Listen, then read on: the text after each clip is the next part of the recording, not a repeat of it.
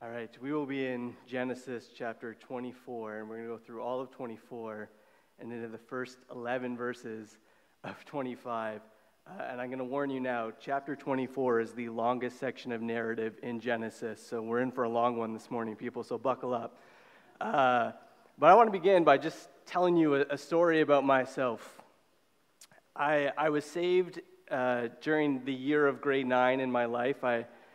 I've told many of you this story, but I ended up being tricked into volunteering at a Christian camp going into grade 9, the summer just before grade 9, and God grabbed a hold of my life through the work of the youth group that was involved in that church and that camp and the people that were there. And so the summer after grade 9, I ended up working at that same camp. And the program director and the actual director of the camp, they were both named Adam. And they decided as part of their program to create unity among the staff, they came up with this idea to have these shirts made that said the A-Team on it, which is definitely copyright infringement, but we won't talk about that part. But they had these shirts, the A-Team, and every week there'd be one or two people who were on staff who would win the A-Team shirt of the week, the Counselor of the Week award. And I'm going to tell you about the week I won it. The first thing you need to know is the week I actually won, I wasn't on staff, I was just volunteering. And I've thought many times since then how bad a counselor I have to be that I won my T-shirt the week I wasn't even working. But this is the event that really pushed it over for me. Adam told me this later.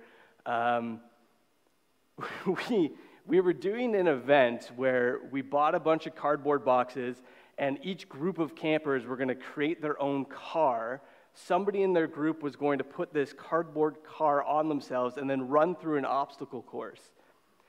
And what happens when you let some early 20-year-old men plan camp is the best way to show kids how to run an obstacle course is to rent a golf cart for the day, bring it in, use it for 10 minutes to show the kids what to do, but spend the rest of the day racing around the church property, seeing who can go the fastest.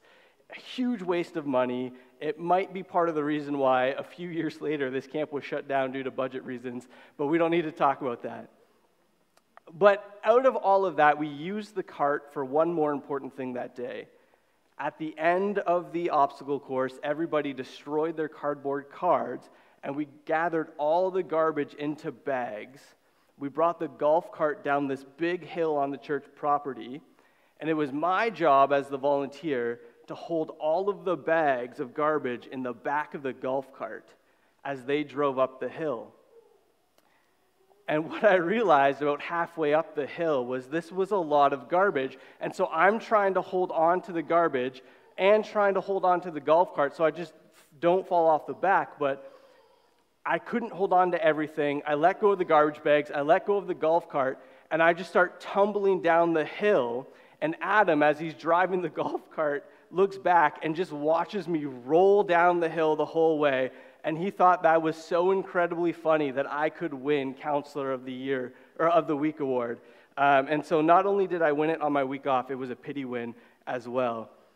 But as going through this passage today, that's how I felt as I was getting ready for it, that this is such a big passage with so many details that it's hard to hold on to everything without letting go of the main point. And so what I want to do is I want to point us to look through all of the details, everything that is happening in this passage, and to just notice God at work in this story. We need to see God behind the details, orchestrating everything. The purpose of this passage is that God's promises never die. What we are going to see here is that God is continuing his covenant blessings, his covenant relationships from Abraham to Isaac as he continues his work of redemption that he has started. And so all I want us to do today is see how great God is, how incredible it is that he fulfills his promises, that his promises never die, and to see how we respond to a God like that. So let's pray as we dive into the passage. Father, we thank you for who you are. We thank you that we can trust you. We thank you that we can know that you are at work and that you are completing what you have started. And we pray today as we read through your word that you would guide us to understand who you are and make us aware of the work that you're doing in our lives. In Jesus' name we pray. Amen. So, Genesis chapter 24. There's not a lot of scripture on the slides today. In fact, there's not really any. I don't think there's any at all, because I want you in your Bibles, because we're going to be moving around a little bit, and I want you guys to kind of have your Bibles ready. So make sure you have them open to 24, or on your phones, have them ready and going on chapter 24 as well. But we begin this section, and it says, Abraham was now very old. This is a nice way of saying Abraham is nearing the end of his life. His time is coming up. He doesn't have a lot of time left. And now we're going to see, with the end of his life, what is important to Abraham? What is he going to do? It's important for us to note that Sarah, at this point, she's already passed on, and here's Abraham, and he was very old. And the Lord had blessed him in every way. God has been true to all of his promises. He's been true to the blessings that he has said he would give Abraham. And now what is Abraham going to do? He said to the senior servant in his household, the one in charge of all that he had, "Put your hand under my thigh. I want you to swear by the Lord, the God of heaven and the God of earth, that you will not get a wife for my son from the daughters of the Canaanites, among whom I am living, but will go to my country and my own relatives and get a wife for my son Isaac." The servant asked him, "What if the woman is unwilling to come back with me from to this land? Shall I then take your son back to the country you came from?" "Make sure you do not take my son back there," Abraham said. "The Lord, the God of heaven, who brought me out of my father's household and my native land, and who spoke to me and promised me on oath, saying, 'To your offspring I will give this land,' he will send his angel before you so that you can get a wife for my son from there. If the woman is unwilling to come back with you, then you will be released from this oath of mine. Only do not take my son back there." So the servant put his hand under the thigh of his master, Abraham, and swore an oath to him concerning this matter. So here we are, the end of Abraham's life, and what is important to him? He gets his best servant, the one he trusts the most, and he gives him the task of finding a wife for his son, Isaac. But I want us to note, this is much more important than just an old man wanting to see his son married. This isn't the Sultan in Aladdin needing to find a husband for Jasmine because the culture says so. This isn't matchmaker, make me a match. This is about something so much bigger than that. See, God's promises to Abraham are about how God is going to use Abraham and his family to bless the other nations. But at this point in Abraham's life, Isaac is not married, Isaac does not have a son, and therefore the promises of God will not continue in the situation that they are in now. This isn't about Abraham wanting to see his son married. This is about Abraham being concerned over the covenant promise of God. And what we're going to see as we go through this section is that the first thing we need to learn about responding to a God whose promises never fail is we need to trust him. And we see that through Abraham here. Look at the words of Nahum M. Sarna, a Jewish scholar. He writes, "As long as Isaac is unmarried, the divine promise of posterity remains unfulfilled." And so Abraham calls his most trusted servant and says, "You are going to swear to me that you're going to find Isaac a wife." And you might say, how does this show the trust that Abraham has? How do we see Abraham's trust in this point? I want you to look at the details and see the covenant thought behind it. Look at the details and what Abraham says to his servant. "You're to find my son a wife, but she must not be a Canaanite woman. You have to go back to my homeland to get her." Why? Isaac is from the family that's going to inherit the promised land. He is not to marry somebody who's already in that land. In fact, the Canaanites have been excluded from God's covenant promise. If Isaac were to marry somebody from Canaan, it wouldn't be Isaac inheriting the land. It wouldn't be God giving the land to Isaac. It would be Isaac forming a treaty with the Canaanites and bringing their families together to live in the promised land. And Abraham says, no, you need to get my son a wife for my home because God is giving us this land. He's giving it to us, and there will be no sense, no doubt that there is anything else going on here. And then look at his response to the servant's faith. What if she doesn't want to come back? And Abraham gives the servant an out, not because he thinks that God isn't going to follow through here, but he gives it just so the servant feels at ease. But did you notice what he says? He says, the God who has sent me here, the God who has given this land to me and my ancestors, and my future generations, he will send his angel before you. That's a way of saying God will make this happen. I have no doubt. And then the last thing I want you to notice, we actually just read the last words of Abraham in Scripture. The last words that we have of Abraham, and they are this: only do not take my son back there. Isaac doesn't return back there. You see, this covenant relationship is based on the fact that God called Abraham out of that land, and Abraham, out of faith, followed. And so Isaac going back there to find a wife is a reversal of that faith that Abraham has. And so Abraham says, you cannot take my son back there because there is no doubt that this is our home now, that we have followed God, and Isaac is to stay here.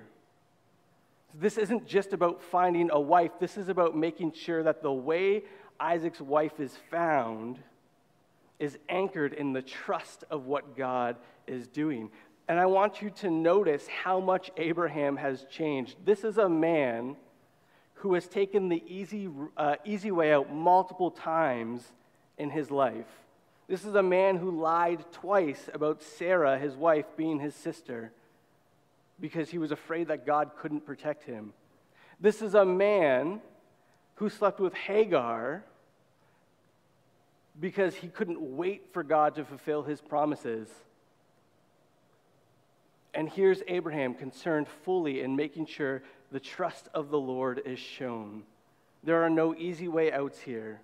It's all about obedience to what Abraham has been called to. It's about trusting that God is going to do everything the way God said he would. It's about trusting that God's promises never die. And trust is an important thing. George Shultz was a former U.S. Secretary of Labor, a former Treasury of State, director of the Office of Management and Budget in the U.S., and he did a lot of things throughout his life. He was involved in the Hoover Institute. And a few days before he turned 100, and I don't have this quote up here, a few days before he turned 100, he wrote an article for the Washington Post reflecting on his life. And this is how that article begins. December 13th marks my turning 100 years young. I've learned much over that time, but looking back, I'm struck that there is one lesson I learned early and relearned over and over. Trust is the coin of the realm. When trust was in the room, whatever room that was, the family room, the school room, the locker room, the office room, the government room, or the military room, good things happened. When trust was not in the room, good things did not happen. Doesn't that summarize Abraham's life? When Abraham trusted God, incredible things happened. God provided a lamb instead of Isaac. God provided a son to Sarah, even though it was laughable to think about. And all of the times where Abraham's trust lacked is when things would fall apart. It was in the trust that Abraham had of what God was doing where he got to experience the glory of God, the God who was in control, orchestrating everything. And we need to learn to trust like Abraham. And how do we do it? Well, I think what we need to see is Abraham learned to trust like this through his relationship with God, through experiencing all of these different things that God had for him, through seeing God fulfill his promises over and over again. There isn't an easy answer here. It was through the relationship that Abraham had with God. And so if we want to learn how to trust God, how to respond to his his promises in faith, we need to start working on our relationships with God. We need to spend more time with him, more time learning about who he is in his word, more time worshiping and praising him together. It needs to become the priority of what we're doing, is to know God more deeply, to let our love for God grow, and to respond to him through trust as we experience the goodness that he has for us. And so the first way that we respond to a God whose promises never die is we trust him. The second thing we're going to see here is we need to respond to God by praising God for his work. What we're going to see here is God just doing incredible things, God carrying on his promises, ensuring that his covenant doesn't end. We must praise God for his work. We're going to continue here from verse 10. Then the servant left, taking with him 10 of his master's camels, loaded with all kinds of good things from his master. He set out for Aram Naharaim and made his way to the town of Nahor. He had the camels kneel down near the well outside the town. It was toward evening, the time the women go out to draw water. Then he prayed, Lord, God of my master Abraham, make me successful today and show kindness to my master Abraham. See, I am standing beside this spring, and the daughters of the townspeople are coming out to draw water. May it be that when I say to a young woman, please let down your jar, that I may have a drink, and she says, drink, and I'll water your camels too, let her be the one you have chosen for your servant Isaac. By this I will know that you have shown kindness to my master. Before we continue, I just want to pause here for a moment. What we see here is the first time anybody comes to a critical moment and prays to God for guidance. It's the first time this happens in Scripture. And it's an unnamed servant. Isn't that incredible? Doesn't it show us how God is willing to use anyone? He's willing to use Abraham. He's willing to use Noah. He's willing to use this unnamed servant to do his work, to follow him, to take the faithfulness of this unnamed person. It doesn't matter who we are. It doesn't matter if we're broken or we're important or not. God is willing to use your faithfulness to do the work that he has in store. Let's continue, though. Before he had finished praying, Rebekah came out with her jar on her shoulder. She was the daughter of Bethuel, son of Milcah, who was the wife of Abraham's brother Nahor. The woman was very beautiful, a virgin. No man had ever slept with her. She went down to the spring, filled her jar, and came up again. The servant hurried to meet her and said, please give me a little water from your jar. Drink, my lord, she said, and quickly she lowered the jar to her hands and gave him a drink. After she had given him a drink, she said, I'll draw water for your camels too, until they have had enough to drink. So she came quickly, emptied her jar into the trough, ran back to the well to draw more water, and drew enough for all his camels. Without saying a word, the man watched her closely to learn whether or not the Lord had made his journey successful. When the camels had finished drinking, the man took out a gold nose ring weighing a beka and 2 gold bracelets weighing 10 shekels. Then he asked, whose daughter are you? Please tell me there is room in your father's house for us to spend the night. She answered him, I am the daughter of Bethuel, the son of Milcah, born to Nahor. And she added, we have plenty of straw and fodder, as well as room for you to spend the night. Then the man bowed down and worshiped the Lord, saying, praise be to the Lord, the God of my master Abraham, who has not abandoned his kindness and faithfulness to my master. As for me, the Lord has led me on the journey to the house of my master's relatives. Immediately, when the servant realized that God is at work here, he bows down and he praises. As soon as he realizes that God is orchestrating something here, that God is at work, that God is fulfilling his promises, he gives glory to God. He doesn't take credit for himself. He doesn't say, look how great I am. I found her. First girl I found, she fits the description. No, praise God. God is at work here. That's his first reaction. But he does it again. What you find here, and we're going to kind of skim over this. I'm going to give you the narrative details here. Rebekah runs home to her family to tell them what's happened. Laban, her brother, comes out and invites the servant in for dinner to spend the night. But before the servant does anything, before he sits down and rests, he realizes he's on a mission for God, and he decides he has to tell them everything. He sits down with this family and tells them about the glory of God, how God had called Abraham out, how God had blessed Abraham in all of these ways. And then he tells the people, and you read this, it's almost a repetition of what happens. He tells the family about how he'd taken this oath from Abraham to find a wife for his son Isaac. He talks about how he got to the well, how he prayed to God, and how everything he prayed for happened. He tells the family about how he worshiped. And then he says, "So, will she be the wife of Isaac?" And their response in verse 50, Laban and Bethuel, the family of Rebekah, they say, "This is from the Lord. We can say nothing to you one way or the other. Here is Rebekah, take her and go, and let her become the wife of your master's son, as the Lord has directed." When Abraham's servant heard what they said, he bowed down to the ground before the Lord. He worshiped. He sees what God is doing, and he worships.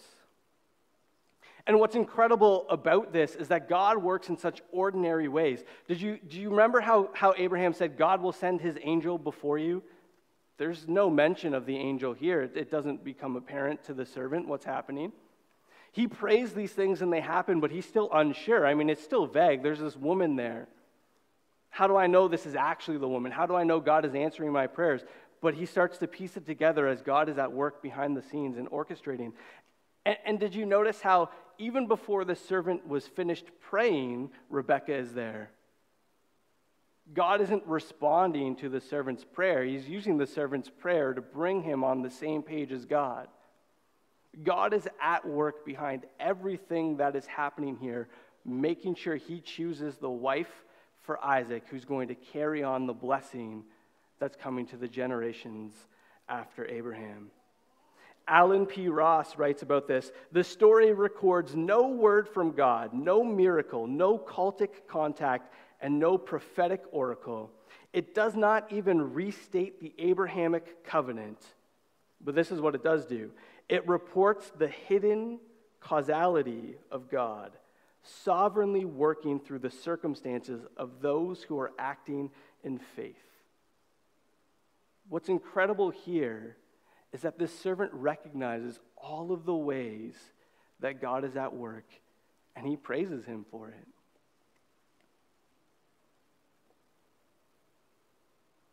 We need to do that too.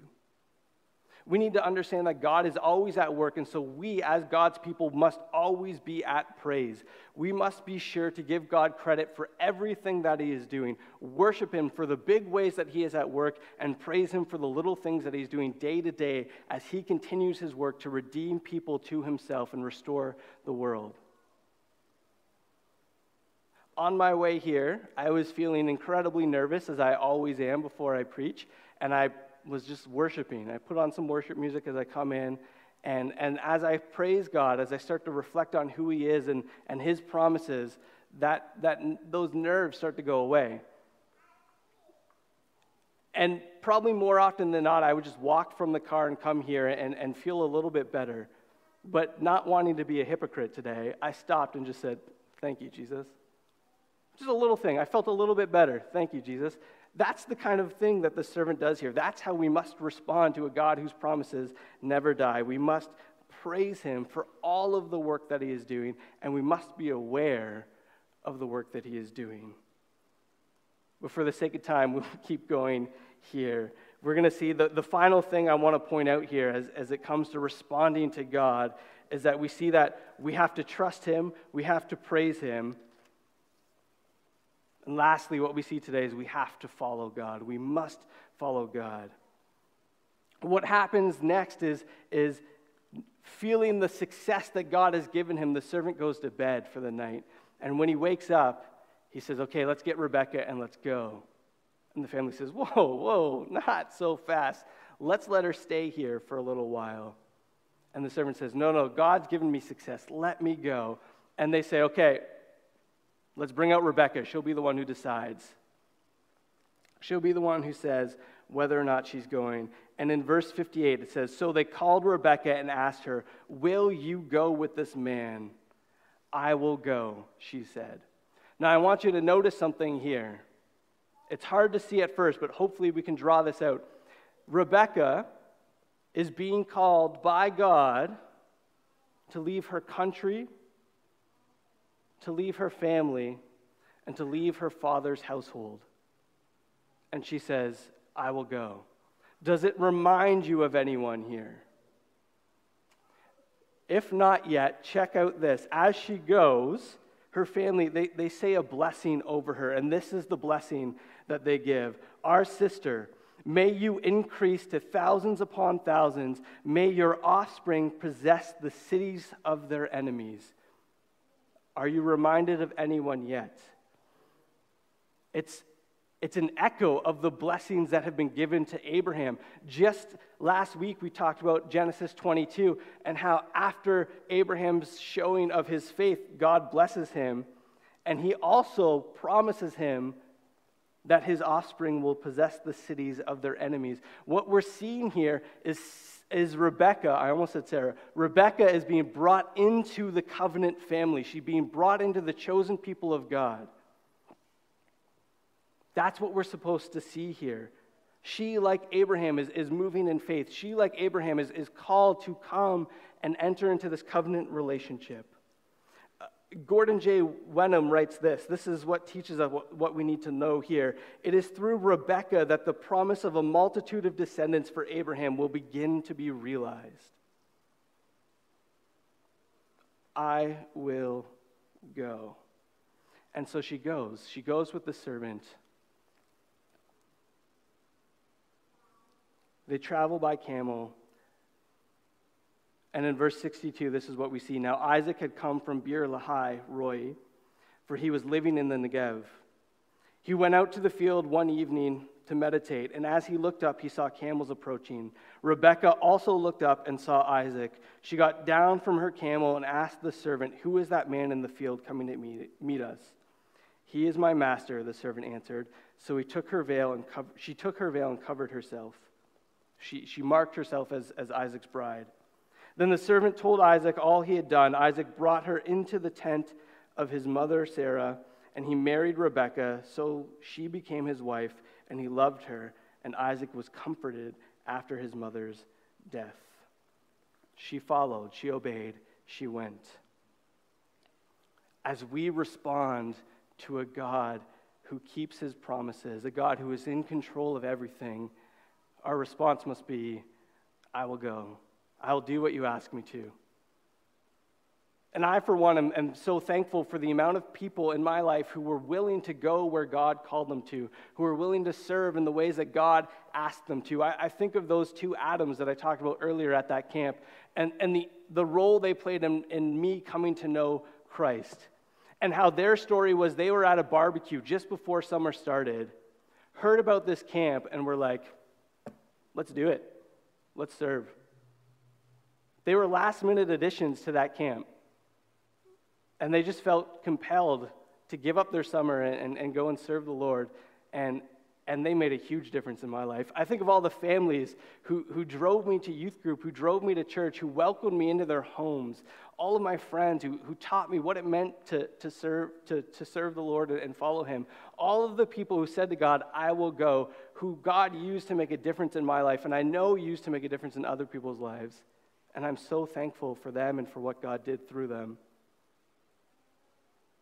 And that's what I want to be. I want to be somebody who will say, I will go.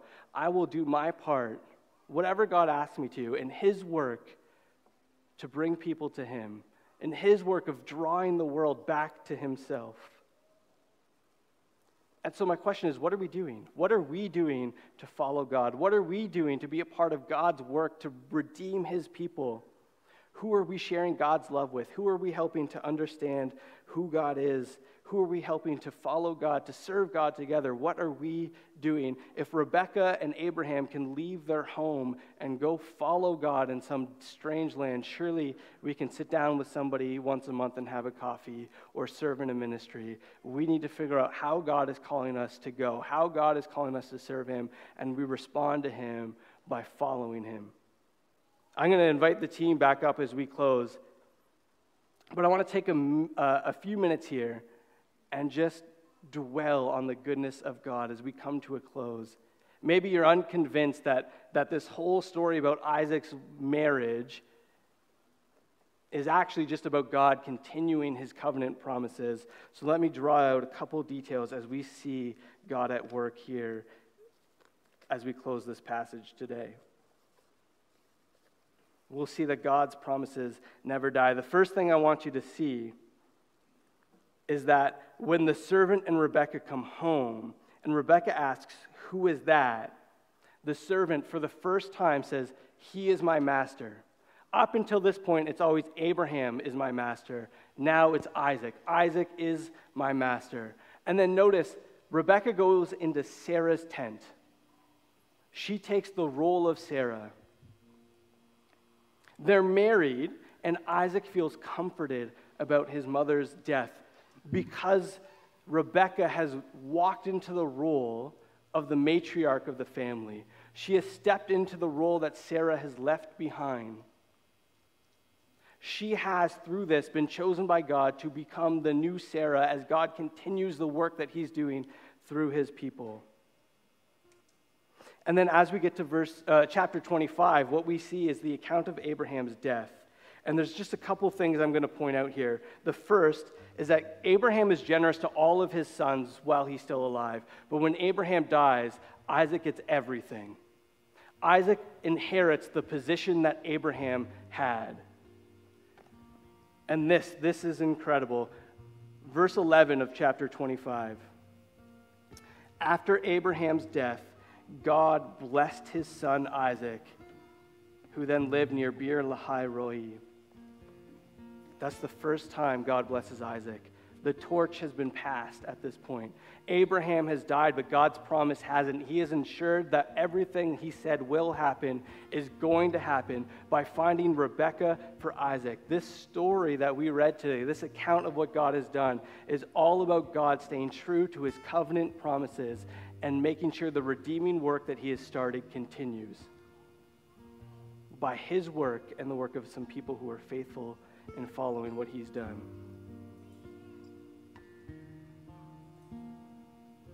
God's promises never die. This is incredible because the story doesn't end with Isaac, it continues. If you go to Matthew chapter 1 and you read the genealogy of Jesus, the second name in the genealogy of Jesus is Isaac. Without Isaac having a family, the genealogy of Jesus stops there, but God does not let that happen. It's through Isaac and his family and the continuation of the covenant through Isaac and Rebekah that we get to the Savior. That God doesn't just continue his covenant promises for a few generations, he carries it through to completion.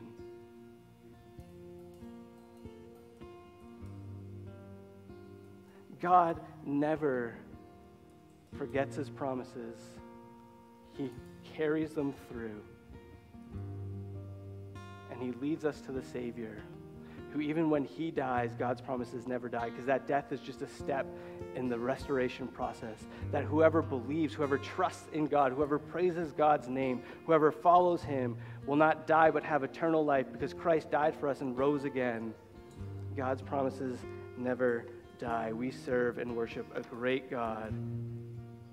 Let's trust him, let's praise him, and let's follow him. Let's pray today.